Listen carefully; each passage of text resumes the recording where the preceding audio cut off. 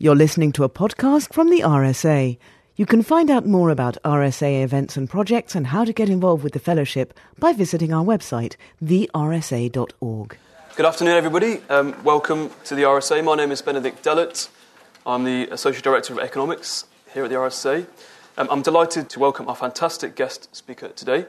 Kate Raworth is a Senior Research Associate at Oxford University's Environmental Change Institute, where she teaches on the Masters in Environmental Change and Management. Prior to that, she was a senior researcher at Oxfam and led the organisation's research on the conceptual framework of planetary and social boundaries, addressing human rights and accountability in climate change adaptation, and also protecting labour rights in global supply chains. The Guardian has named her as one of the top 10 tweeters on economic transformation, and her progressive vision of economics is one that chimes very well with that of the RSA's. Today she'll be giving us an overview of her recent book, Donut Economics, 7 Ways to Think Like a 21st Century Economist. So, without any further ado, please do give a big hand to Kate Raworth.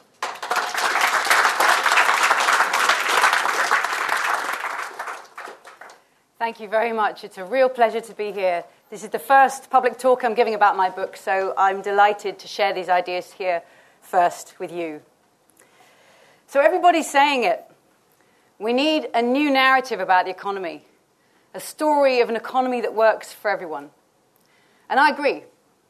But let's not forget one thing.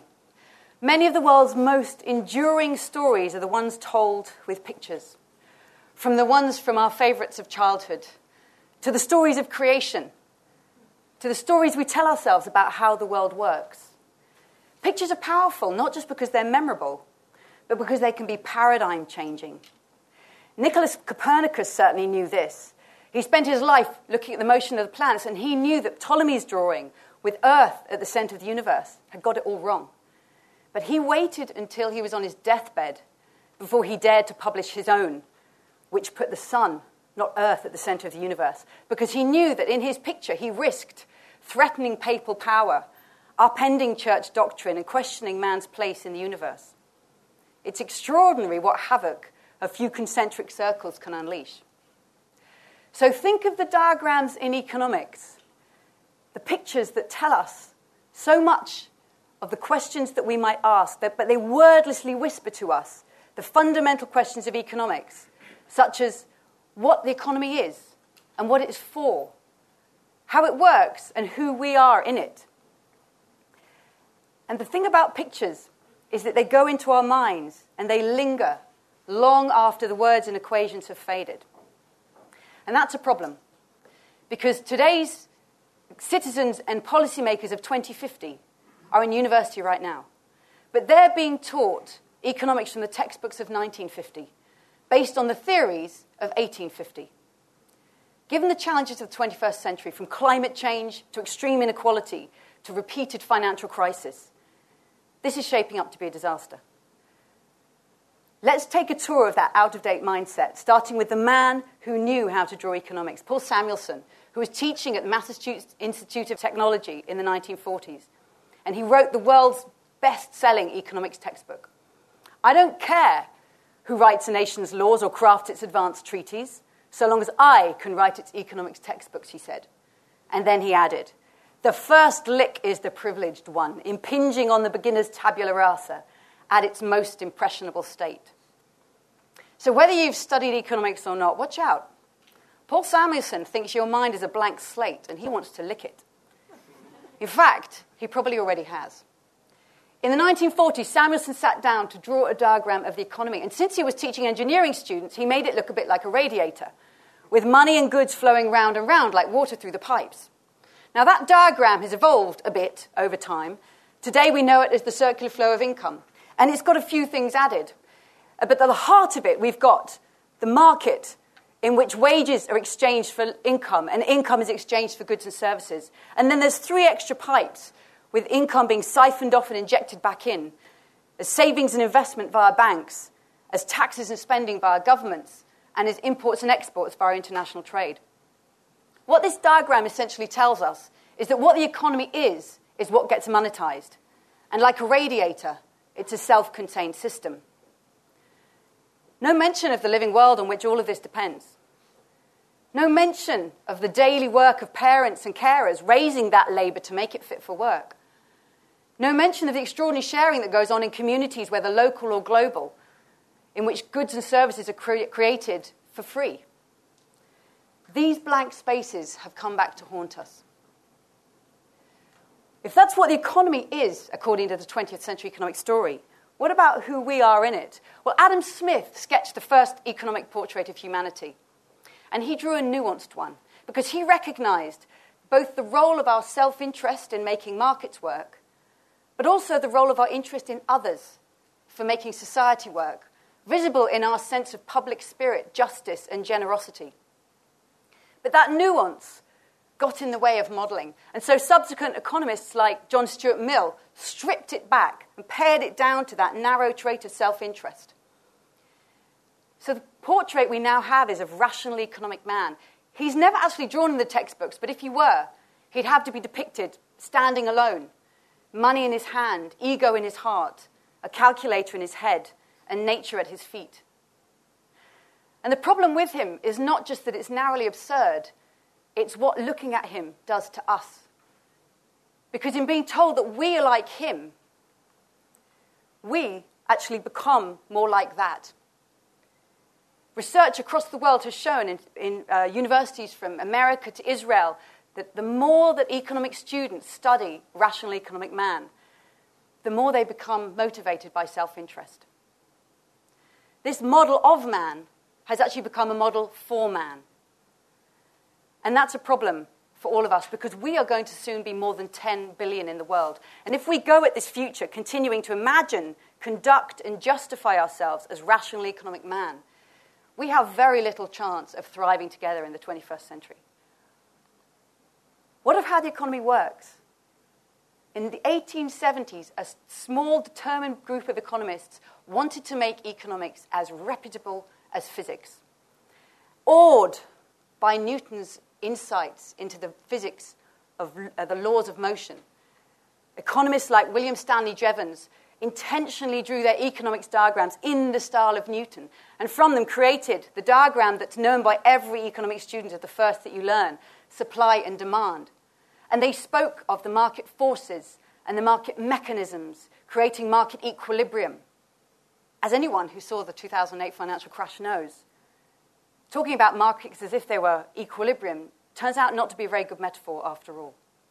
But more than that, the really pernicious effects of pursuing Newton was the desire to find those laws of economic motion. In the 1950s, Simon Kuznets thought he'd found one about inequality. He believed he found a law of motion that said, when it comes to inequality, it has to get worse before it can get better, and more growth will make it better. In the 1990s, Gene Grossman and Alan Kruger thought they'd found another one about the law of pollution in society. Guess what? It has to get worse before it can get better, and more growth will make it better. Like a well-trained child, economic growth will apparently clean up after itself. But what we've learned in the last decade, if one thing, is that these economic laws of motion do not exist. Income inequality and environmental degradation are not driven by some spurious law. They're the result of policy choices, and they can be changed. And this brings us to growth, because one of the side effects of this fake physics was that it was a fantastic case for the reason to pursue endless GDP growth. GDP was invented by Simon Kuznets in the 1930s, and despite his warnings from the beginning, it was quickly seen as a panacea for all economic woes. And it soon morphed from being something desired into a goal in itself that was expected, demanded, and depended upon by the economy. In 1960, W.W. Rostow wrote a book, The Stages of Economic Growth, in which he likened a nation's progress in the economy as an aeroplane ride, and that once the economy has gone through that process of takeoff, the social, financial, and political institutions must be transformed so that growth becomes the normal condition. There's only one trouble with this, is that unlike any other plane ride, this one apparently is never allowed to land, but must fly endlessly, ever growing, into the sunset of mass consumerism.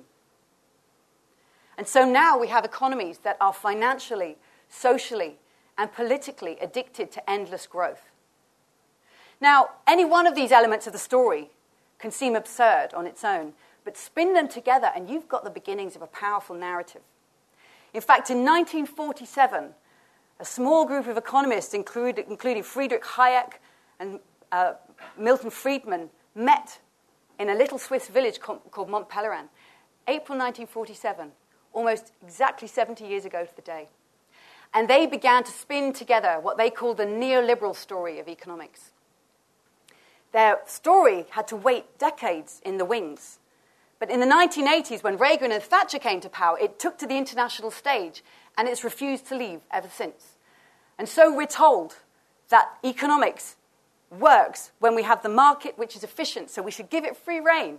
That finance is infallible, so trust in its ways. Trade is win-win, so open your borders. And the state, it's incompetent, so don't let it meddle. These were the stars of the neoliberal story. And other characters are not required on stage, but let's check them out anyway. The household, well, that's domestic, so leave it to the women. The commons are tragic, sell them off. Society, well, there's no such thing, so you could ignore it. Earth is inexhaustible, so take all you want. And power, that's irrelevant, so let's not mention it. This neoliberal story has taken us to the brink of collapse. Today, many millions of people in countries rich and poor cannot meet their most essential needs, from nutritious food to decent housing to healthcare to political voice. And yet we've already pushed and overshot beyond the planet's life support systems, from climate change to land conversion to massive biodiversity loss. Today we have an economy that is divisive in generating massive inequality and degenerative in destroying the sources of Earth's life-giving systems on which it ultimately depends. And that is why we need a new economic story. And of course that new story has to come with new pictures. So let's start afresh and ask ourselves what the economy is for. Economics literally means, from the ancient Greek, household management. And it couldn't be more relevant today. At the planetary scale, we desperately need to manage our household so that we meet the needs of all within the means of this one fragile planet. What is the economic mindset that gives us the best chance of doing that? Well, first, let's take a new look at what the economy is. It's the sphere of life in which we produce and distribute the goods and services that meet our needs and wants. And it's embedded in society that enables it to function, and within the living world through which solar energy flows like a river. And the economy continually draws in Earth's living matter and materials and spews out its waste. So right there is an essential question. How big can the through flow of the economy be before it starts to disrupt the very life-giving systems of Earth on which it fundamentally depends? But also the economy is not just made up of the market and the state, that 20th century ideological boxing match. It also houses the household, where it begins every day with the unpaid care of parents. And it includes the commons, where people meet in local communities or global communities online and produce goods and services that they value without the role of money. So it's a much richer starting picture of the economy. And finance needs to flow in order to make all of that happen. The state also has a particularly important role of ensuring that all of those forms of provisioning can flourish. Because I know I wouldn't want to live in an economy that lacked any one of them. The market, the state, the household, and the commons are all valuable ways of producing goods and services that we need. And they often work best when they work together. If that's what the 21st century picture of the economy looks like, who are we? Forget rational economic man. We better think of ourselves as social, adaptable humans. Rather than being merely self-interested, we're socially reciprocating. We cooperate each other. And we punish people when they don't do that. Rather than having fixed preferences, we have fluid values that can be triggered many times a day, shaping and shifting our wants and needs. Instead of isolated, we're interdependent and behave sometimes like herds. That's seen in the stock market for sure. Rather than calculating, we're usually approximating, following the rule of thumb. And rather than having dominion over nature, we're deeply embedded in the web of life.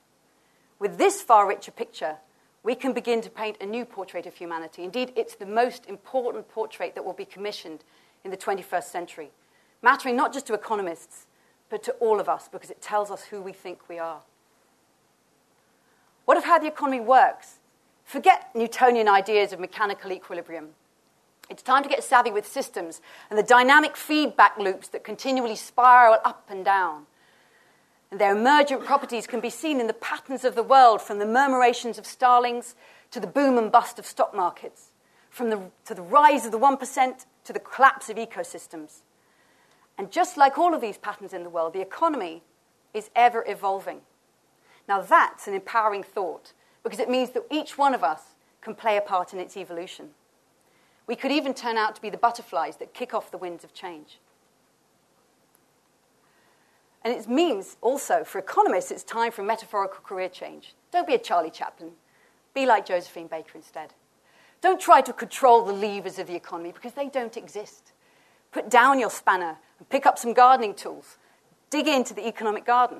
And if you think that sounds like laissez-faire, I'd say you've never done a hard day's of work in the garden, because any true plantsman knows that gardening involves pruning, cutting, grafting, weeding, and watering the plants so that they grow and mature. And if we want to be garden designers in the economic system, then we have to ask, how do we want that garden to be designed? Well, let's make it distributive and regenerative by design. Distributive, meaning that the value that's generated is shared far more generously with all of those who helped create it. Think of community-owned energy systems and community-owned housing.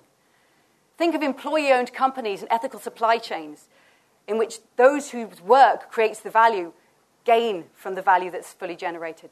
Think of community currencies, complementary currencies that circulate value far more widely within the communities that use them.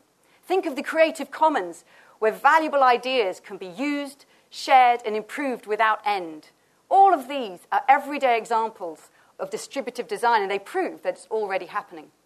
As for regenerative design, it's time to say farewell to the last 200 years of industrial activity that, through its linear process, which takes Earth's materials, makes them into stuff, uses them for a while, and then throws them away. That linear process runs against life and is degrading the sources on which we depend.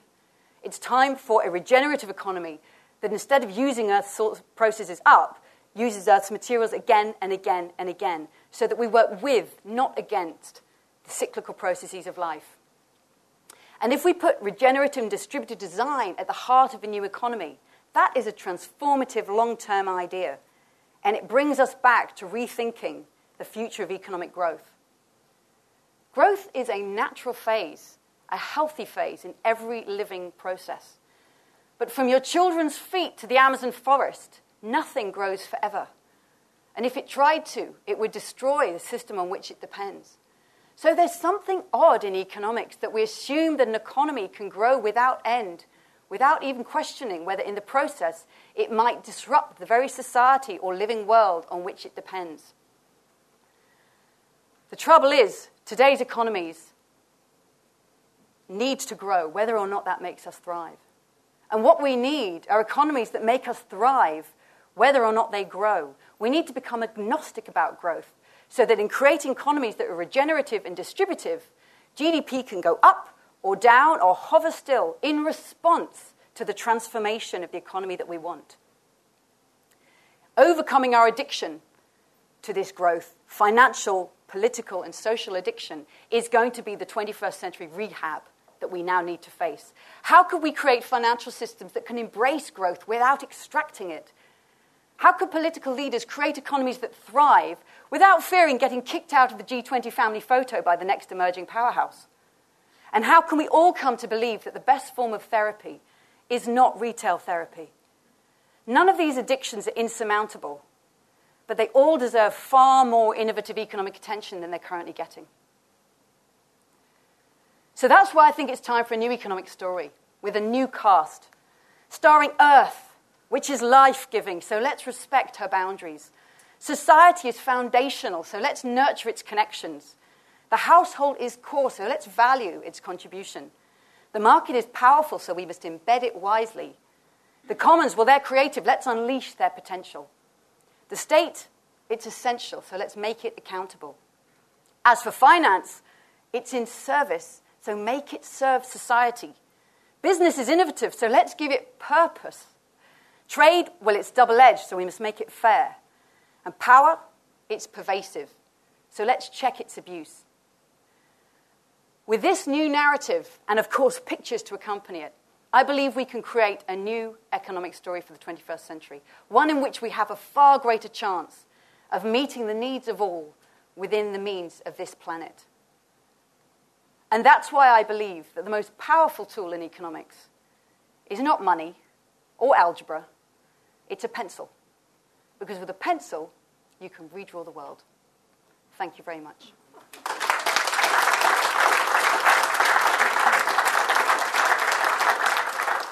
Thanks very much, Kate. That was an absolutely fantastic talk. And also, it's a very fantastic book as well. Highly recommend it to everyone in the audience.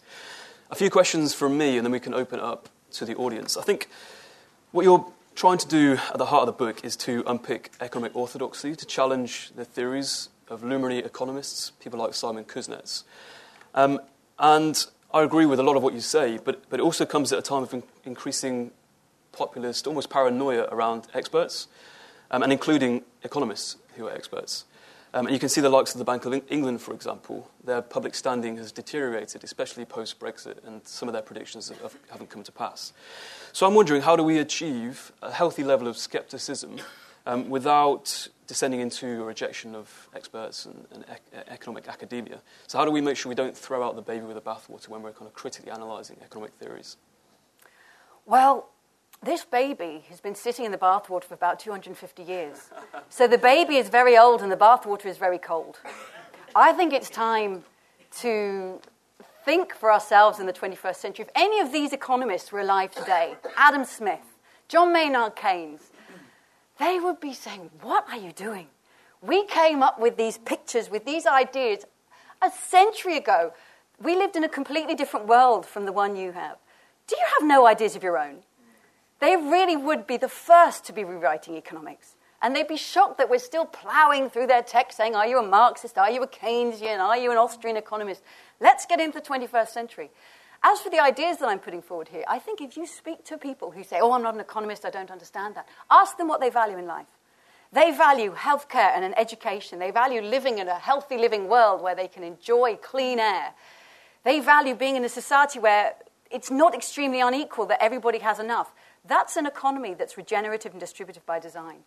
So I think this speaks very much to the kinds of ideas that people want to see in practice. It actually takes it away, I hope, from the high theory that we think, I don't understand economics because I can't do the equations. What I want to do is undress those equations and show that they're based on some deeply outdated ideas that were even probably wrong in the first place. So when it comes to actual policy changes, and you put a few ideas in your book, you toy with some around taxation, for example. You mentioned land value tax and the merits of that. You talk about how we might potentially shift from taxation on labour, like workers, to capital and machinery, partly as a way of dealing with oncoming automation. But as I'm sure you've seen this week, there's been a backlash against a rather modest change that the Chancellor tried to make around national insurance. So he tried to increase national insurance by a couple of percentage points on the self-employed. So my question is, how do we make major changes to policy that can help tilt our economic axes in the ways that you want and we want, if we can't manage more modest and progressive changes such as those which were touted earlier this week? Sometimes what seem like the modest and smallest changes actually can be hardest because we're stuck in an old form of thinking. I think of it as a long spectrum. I'd ask somebody to say, for example, tell me how you talk about the economy and talk about the living world. I'll tell you what your job is. And if they're talking about tweaking the tax rate, they're probably policymaker-facing and trying to change a bill or a policy right now. If they're talking living world and regenerative and distributive economy, they're taking the long term. All of these roles are valuable. We shouldn't compete with each other, but we have to recognize they're different spaces. Donella Meadows, who was one of the greatest systems thinkers who died some years ago, she had a brilliant way of talking about leverage points for intervening in the economic system. And she said one of the lowest points of leverage is tweaking the tax rate. You're merely just turning a tiny tap of how much stuff is flowing through. Right at the other end of the spectrum, one of the highest leverage points for transforming the economy is transforming the paradigm, the way we think about and describe the economy. So I want to jump up to there. We need people at all those levels. But just because we're stuck facing Brexit, stuck post-financial crisis, shouldn't mean our thinking should be stuck there too. We also need to look at this whole century ahead. Otherwise, our grandchildren would say, did you get your head so stuck in Brexit you couldn't see the long term? Did you stop thinking about climate change? Did you stop thinking about broader society? We need to do both.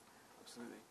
I think you make some really, really powerful, brilliant arguments around the importance of language and narratives in your book. For example, you refer to the term tax relief, and this very word relief implying that tax is necessarily a burden. You also mentioned free trade as another example of that. So what can social ecological change makers, advocates for change, what can they do to wrestle back control of language? How do we gain mastery over it again? So it's such an important point. I'd say the thinker George Lakoff in the US has been one of the primary thinkers helping us see the power of verbal framing. It was those guys in Mont Pelerin 70 years ago, almost to the day, who started to master the use of language, who talked about free market and freedom, and who realized that if you talk about tax relief, who could be against that? Never, ever argue against tax relief, because you're merely repeating the frame that taking off tax is a relief. You have to find an alternative frame. So you have to argue, for example, for tax justice. What I want to do is to complement George Lakoff's work. He did verbal framing, checking we're aware of the words we're using. What I want to do is the other side of the story and check on the pictures that we're using, because you can't write a new story if you're using the old pictures. So it's the pictures we draw and the words we use. These frame the metaphors of the world that we say we live in. We make up the world we live in through our metaphors, visual and verbal. We should take great care of the ones we use. So at the back here. I'm Mark Thompson. Thank you for a very interesting talk. You listed the principles of neoliberalism, free trade, open borders, trusting finance, that kind of thing, which pretty much is a mirror of the principles of the European Union. Would you say that having left the European Union now, Britain's in a stronger position to be able to change its economic model? Did I miss the headlines? I didn't realise we had left the European Union. Quickly before we get on to that, this gentleman here. Hi, Jimmy Greer from ACCA. Thanks very much for a great talk. I have a quick question on the framing and things like, well, your opinion on, let's say, planetary boundaries and how that kind of framing has gone down and is being picked up. And in contrast, something like the SDGs. And, I see quite a lot of companies taking the SDGs really fast and sort of moving into that space very quickly. Planetary boundaries they find very difficult, and there's a space there which I think needs to be bridged. So if the UK does indeed continue on its path of leaving the European Union, great question. Do we have more space to create a new economic story for ourselves? Certainly that is the silver lining that many people who didn't want to leave the European Union, I've heard saying to themselves, look, at least this gives us a chance to start creating an economy that we want. My fear is that when you listen to the way the government's talking and thinking and the pressure it's under to show that it's doing the right thing, I worry that it's actually reverting back into old metrics of proof of success. So re-obsessing with GDP growth, talking less about is it going to be sustainable? Are we hearing less about sustainable? Are they talking about creating a regenerative economic model or just competition, free trade, Britain being an efficient economy? So I worry that it's actually regressing into old thinking rather than leaping into new thinking. But certainly for those of us who want to see new thinking and say, it looks like we're on this path, this is the time to create a new economic story of the country we could create and not just herd back into a very old-fashioned, out-of-date one. On the question about planetary boundaries, the donut diagram that I showed, the outside of that I called an ecological ceiling, is indeed the system of planetary boundaries. So these are the 9 critical Earth system processes that Earth system scientists believe are holding our planet in the extraordinarily benevolent and stable state in which all societies have thrived. And if we kick ourselves over those planetary boundaries, we kick ourselves into unknown terrain in which it's very unlikely that 10, 11 billion people can thrive well. So I think the planetary boundaries framing is incredibly powerful. In fact, to be honest, it was a personal turn-on-the-road moment for me. When I first saw that diagram, I had a bolt of adrenaline through me. And it was as if I'd seen natural scientists saying to economists, look, if you won't draw the Earth around the economy, we're going to do it for you. In fact, we've done it, and we've written it in our own metrics. And it was when I saw that diagram, I actually suddenly thought, perhaps I will call myself an economist after all, because I'd never wanted to. I was too embarrassed of that word. perhaps being an economist can be about household planetary management, and this is the beginning of a framework for it. And it's seeing that maybe then draw the inside of the donut, which is the social foundation. So no one should fall below the social minimum, but we can't push beyond the planetary maximum, and that's a new space. I think it's actually more powerful than the Sustainable Development Goals. It's deeply compatible with it in many ways, but I think it's more ambitious. I'll tell you an inside story there. The planetary boundaries were actually part of the framing for the Sustainable Development Goals at Rio Plus 20. But when the finance ministers of some of the world's most powerful countries got involved, they saw these planetary boundaries and they said, what is that? I see that standing in the way of my economic growth. And so the idea of planetary boundaries was removed because of this addiction to growth. We don't let ourselves consider these new ideas because we are so addicted to growth, and anything that seems to challenge it can't be on the table. Jeremy Kaplan, I'm a fellow of the RSA. Thank you for that. I applaud the intent, but where I fear we may hit a roadblock is where economics meets behavioural economics, where we go from the rational to the emotional. So when you get down to the individual level, we may all love and believe in living in a cleaner space and a more, energy efficient place for us and our near neighbours and our friends and family, but we're less bothered about the next person. And the best example of that actually comes back to the national insurance example. How many people breathed a sigh of relief when this extra money that needed to be found wasn't coming from them because they found another target and another victim? So it's okay as long as it's somebody else that's paying. That's the emotional rather than the rational response at the economic level, individual level. My name is Wendy Lalas. I'm a fellow of the RSA. I was at Sussex in the 60s when we were studying Cairncross and Samuelson and so on.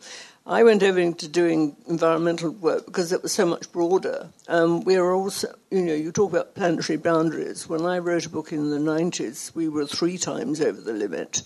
So it's not just a question that we might be over the limit now. We're probably many, many times over the limit of the carrying capacity of the Earth. My question really is, how do you achieve the peasants' revolt? Because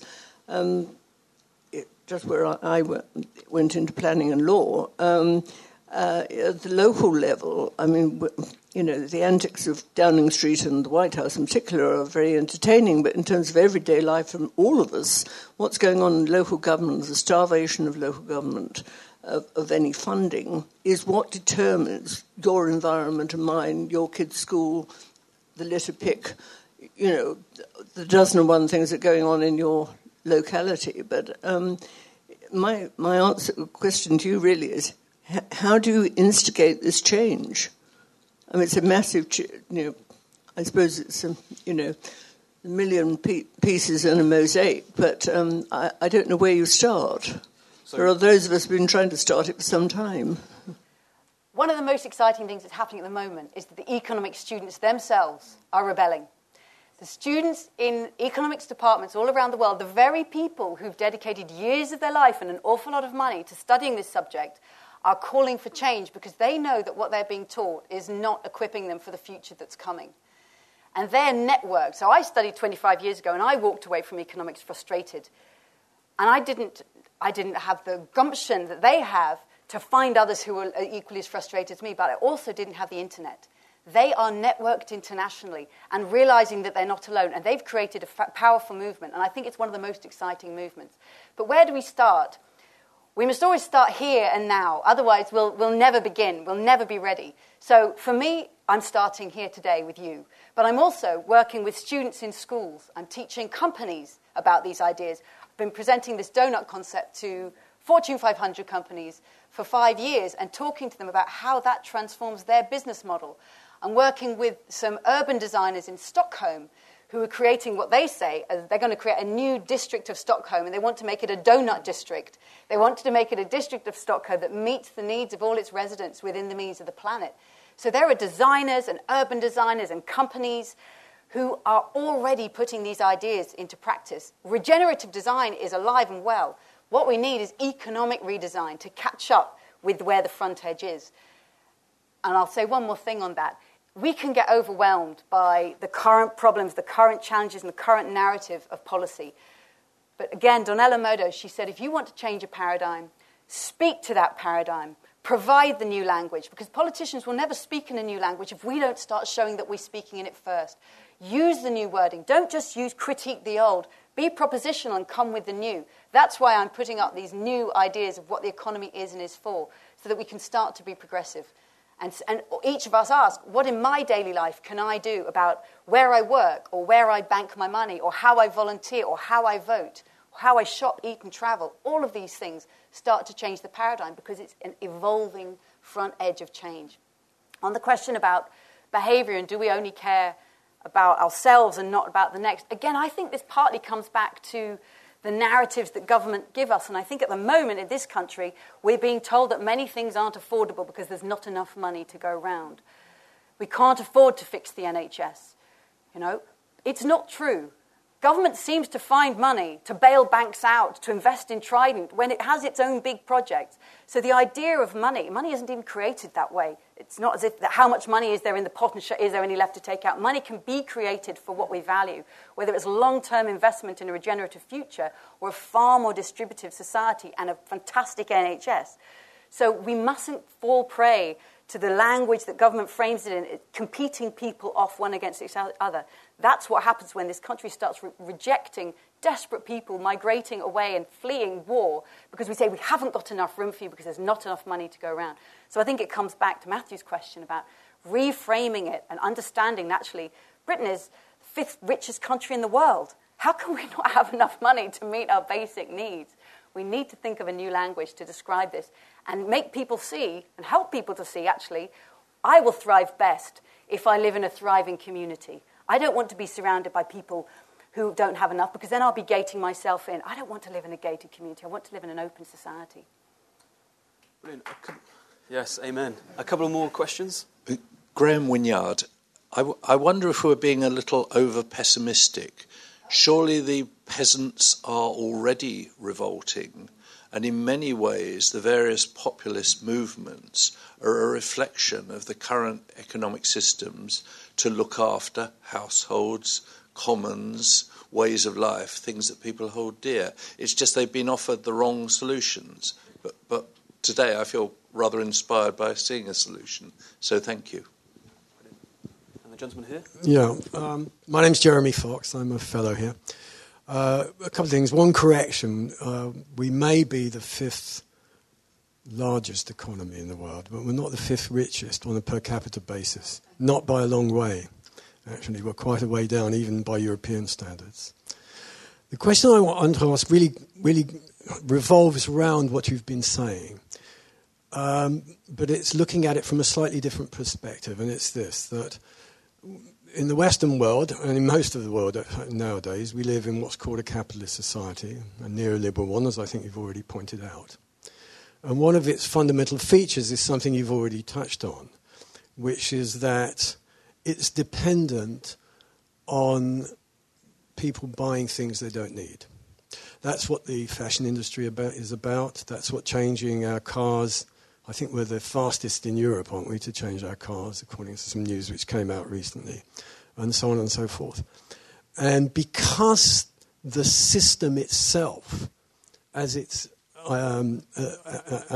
framed at the moment, is dependent upon that, and that means our livelihoods are dependent upon that waste, it's very hard to see a way in which we're going to change it. I don't say it's impossible. On the contrary, I'd like to see it. But I think it's a very difficult problem, and that it's not one that's available to solution by economists, or I suspect not even by politicians. I think we need a fundamental rethinking of the capitalist system, and that goes way beyond this country. It's an international question. I don't know what the answer is, but I just toss it out to you. Okay.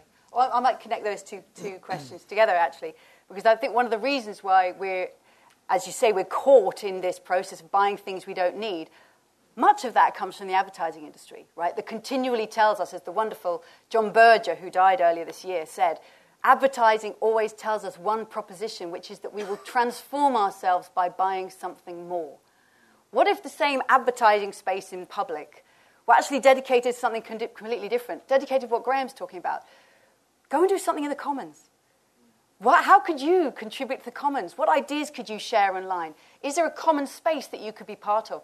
Many of the people I know who have the most light in their eyes are volunteering in some part of their life, for something they believe in, part of a global commons. Many people leave the workspace and go home and code until 3 o'clock in the morning because they love fixing patches on some sort of online software for free, because they get a huge status and sense of recognition out of being part of this commons. So I really like the fact that Graham says we're being too pessimistic here. And actually there's a lot of revolt going on. There's a lot of positive new spaces of the economy in the household and in the commons where we can actually find that we thrive and we're so much happier rather than always going off for this retail therapy. But at the moment, the economic model is also hooked on ensuring that more and more jobs are created, because otherwise we get the long unemployment queue. So we're politically hooked on growth because governments fear the long unemployment queue. John Maynard Keynes thought that by now, we'd actually, by say 2030, that we'd have overcome our economic problems and we'd all be working maybe 15 hours only a week. Not quite where we are. I'd probably guess that nearly everybody in this room feels overworked. We're doing too much work. And so there's lots of propositions about creating shorter working weeks, having flexible time. Again, it seems illusory if you only look at it in the current frame of the economy. But if you take this extended view and look at what we truly value, and much of that comes from our free time now, it is a transformation that could be made. Terence Bendixson, University of Southampton. I'm afraid I'm one of your skeptics. I really can't buy what you say. Let me give one small example. You've been talking about shopping and people being drugged to buy things by advertising. Go back to the 18th century. Look at how the wealthy spent their money. They built enormous houses. They filled them with furniture and objects and that sort of thing. There was virtually no marketing then. There was no advertising. They did it because their peers were doing it, and because, thanks to their land ownership, they had money and they aspired after all sorts of things. You talk about aspiration in your book, but nothing you've said today convinces me that the aspirations of all those people in Africa and all those people in India and in Asia who want houses, who want goods, nothing is going to change them. Your talk is not going to change them. They are going to have their future, and what kind of future it is, I'm certainly not sure. But I don't see any relationship between the future that you're sketching and the one that is emerging thanks to the aspirations of people in Africa and Asia and India. Sorry to disagree. I'm delighted you disagree. I'd love to answer that straight away. The people in Africa and Asia and India, as you say, absolutely should have aspirations. Why should they not want to lead lives where their children go to school and live beyond the age of 5, are healthy, they have homes, they have opportunity and dignity and community in their lives, which is what we all want. What I know of people who I know in those countries is that they already see the environmental damage of trying to do it like we've done it. So Britain, going through its industrial revolution, a lot of that pollution just went up the sky, we're too small to change the world, and a lot of the damage was exported to the colonies overseas. What's happening today in China, where people go to work, children go to school with a face mask on, where in India, where whole communities are leaving their state because there's no water, because the water table's been drained dry. They're already seeing the tension between having an aspiration that's based on industrializing in a degenerative way and how that actually sucks out the life source of the world that we depend upon. And I think they are coming through with a far smarter way of thinking and understanding that human health and planetary health are utterly dependent, because they understand water shortage, pollution, deforestation and degradation in a much more intimate way than many, many people in this country do, because our lives are so disconnected from the natural resources on which we depend. So I have more hope for the mindset that actually is emerging in those countries. Brilliant. And gentleman here. Thank you. Hello, my name's Vincent Neate. I'm not an economist, and I'm definitely far too ignorant to be sceptical. There were two things that you you talked about that I'd just like your clarifications on, and this is my very weak understanding of economics coming out. One was to do with the crash in 2008, and somehow that being evidence that there's no such thing as equilibrium, which I always assumed that we were out of equilibrium, and what the crash was just going back into equilibrium, and people were kind of realising that actually the rise was just an unequilibrium myth or something. And the other part was where you talked about the endless desire to grow. And I think that the basic reason why we're so addicted to growth and need to be addicted to growth is because we are so in debt. And the only way we can ever get into a position where we can pay the debt off is by continuing to grow the economy. So I'd really appreciate comments about those two sort of aspects, please. Yes, you could say, the financial system, it seems like there was a bubble and it needed to burst to bring us back to reality. But even if there was a bubble, just the starting point of equilibrium thinking is not a smart metaphor for understanding how economies move, because they're full of people, and people continually respond to each other. It's a self-reflexivity. So because markets are shaped by how people are guessing what the next people are going to do, it's inherently a dynamic system. It's much more like a murmuration of starlings that's constantly moving with emerging properties and patterns than some sort of system that goes back to rest and returns to an equilibrium point. It sometimes sounds like it's a good metaphor, but actually most scientists and many economists now realize it's not a smart metaphor, and we're going to do a lot better if we jump ship and go for evolutionary economics. On the point about debt is one of the reasons why we're addicted to growth. And I'm interested that you said we need to be addicted to growth, because I worry if we need to be addicted to growth, anything that's addicted to growing, cancer is addicted to growing. Anything that's addicted to growing is ultimately going to destroy the system on which it depends. Nothing can grow forever without destroying the system on which it depends or destroying itself.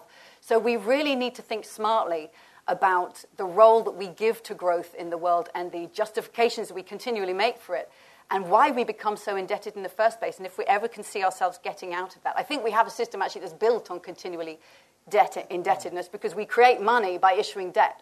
That's a factor of the way that money is currently designed. It doesn't have to be designed that way, but we've designed it in such a way that the economy continually needs to grow to pay it off.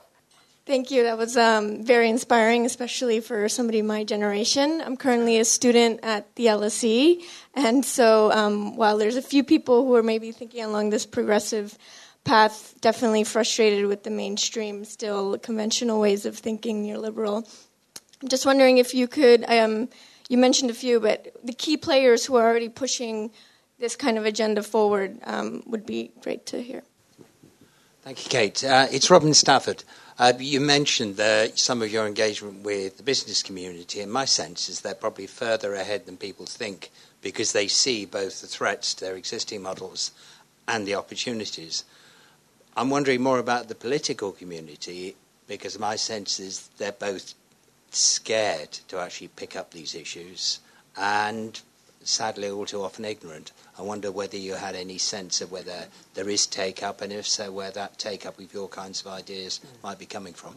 Okay. So among the students, there's a wonderful movement. Rethink Economics is one of the biggest student movements in this country that's taking on economic thought and calling for pluralism in education. Among companies, there are lots of different movements, but say, for example, the B Corp movement is putting at the heart of the way companies design, giving them purpose beyond just fiduciary return of investment for shareholders, but embedding in the DNA of a company economic or social or environmental purpose that is important in terms of the returns as well as the financial. That can transform the purpose of what business is for. I'd say in communities there are the Creative Commons, the online digital commons, and the idea of licensing, not just patenting and copyrighting any idea, but now putting it in the commons. Many academic journals now require that if you want to have your article published in it, it has to go into the commons. So there's a wonderful movement that's, rather than saying, why on earth would you do that, put something in the commons, the question is flipped. Why would you not put this in the commons? How can you justify not putting this commons, especially if it's publicly funded? How can you justify patenting and privatizing that knowledge from public money? Surely anything that's funded by public money should go into public common space. So there's lots of wonderful different places. I'd say one person who's really inspired me is a biomimicry expert called Janine Benyus, who talks about how we can learn from nature's 8.3 billion years of innovation and understand how nature has created thriving systems and how we can better mimic those in our own financial, economic, and social systems. So there are wonderful thinkers out there. We just need to bring their ideas into the heart of economics, like at the London School of Economics. Here's all power to you. On Robin's question, yes, there are many companies who absolutely see the impacts, because if you're a clothing seller and you're buying cotton from around the world and suddenly your cotton supply chain has gone because the water's run out in the Aral Sea and there's no more cotton coming, your supply chain's utterly disrupted. If you're making beer in Africa and your water table's drained dry, your beer factory can't produce anything. If you're making trainers and your workers around the world are revolting, or indeed if you're making smartphones or iPhones and the workers are showing deep disruption, this is going to disrupt your business. So many businesses understand that they cannot export the problems. They have to take responsibility for the whole supply chain. The political system, I agree with you, Robin, it's harder. I think politicians are judged by their words often as much as their actions, and so are terrified about using words which will be whipped up into the press and twisted around and flipped back at them.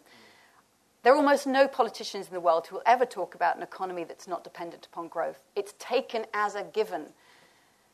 So this is a long journey, and I think as citizens and people working in this kind of space, it's just a responsibility to start talking this language, to dare to step into that space, to make it seem normal and feasible and optimistic, and start creating another way of thinking. I don't have a smarter insight than that. Maybe you do, and I'd love to hear it. Just on Robin's point about business community getting this, how willing are corporates to fundamentally change their business models? Because they may be looking at their supply chains and saying, okay, where do we get the minerals from to make an iPhone, for example? But if you take a look at Apple fundamentally exists by churning out huge amounts of phones and relying on people to buy into those and buy into the brand. Same with clothing. You have clothing manufacturers and sellers, H&M and others, who maybe tout the circular economy credentials, but they still ultimately rely on people buying huge amounts of clothing. And I wondered whether we're seeing enough change, whether they're fundamentally changing their business models in the way that's necessary to arrive at this donut economics model that we want to see. So I'd say when it comes to companies, I've been fascinated by the response that I've seen from them when I present the idea of the donut and what would it mean to be a brand that's a donut brand, that your very core business practices are helping to meet the needs and rights of all within the means of the planet. And I've seen, I'd say, 5 levels of response. Just quickly, the bottom one is do nothing. It's not, the business of business is business. That's not my problem. Until it's law, I'm going to do nothing. That doesn't really work so well anymore, especially when companies realize they're impacted by these problems themselves.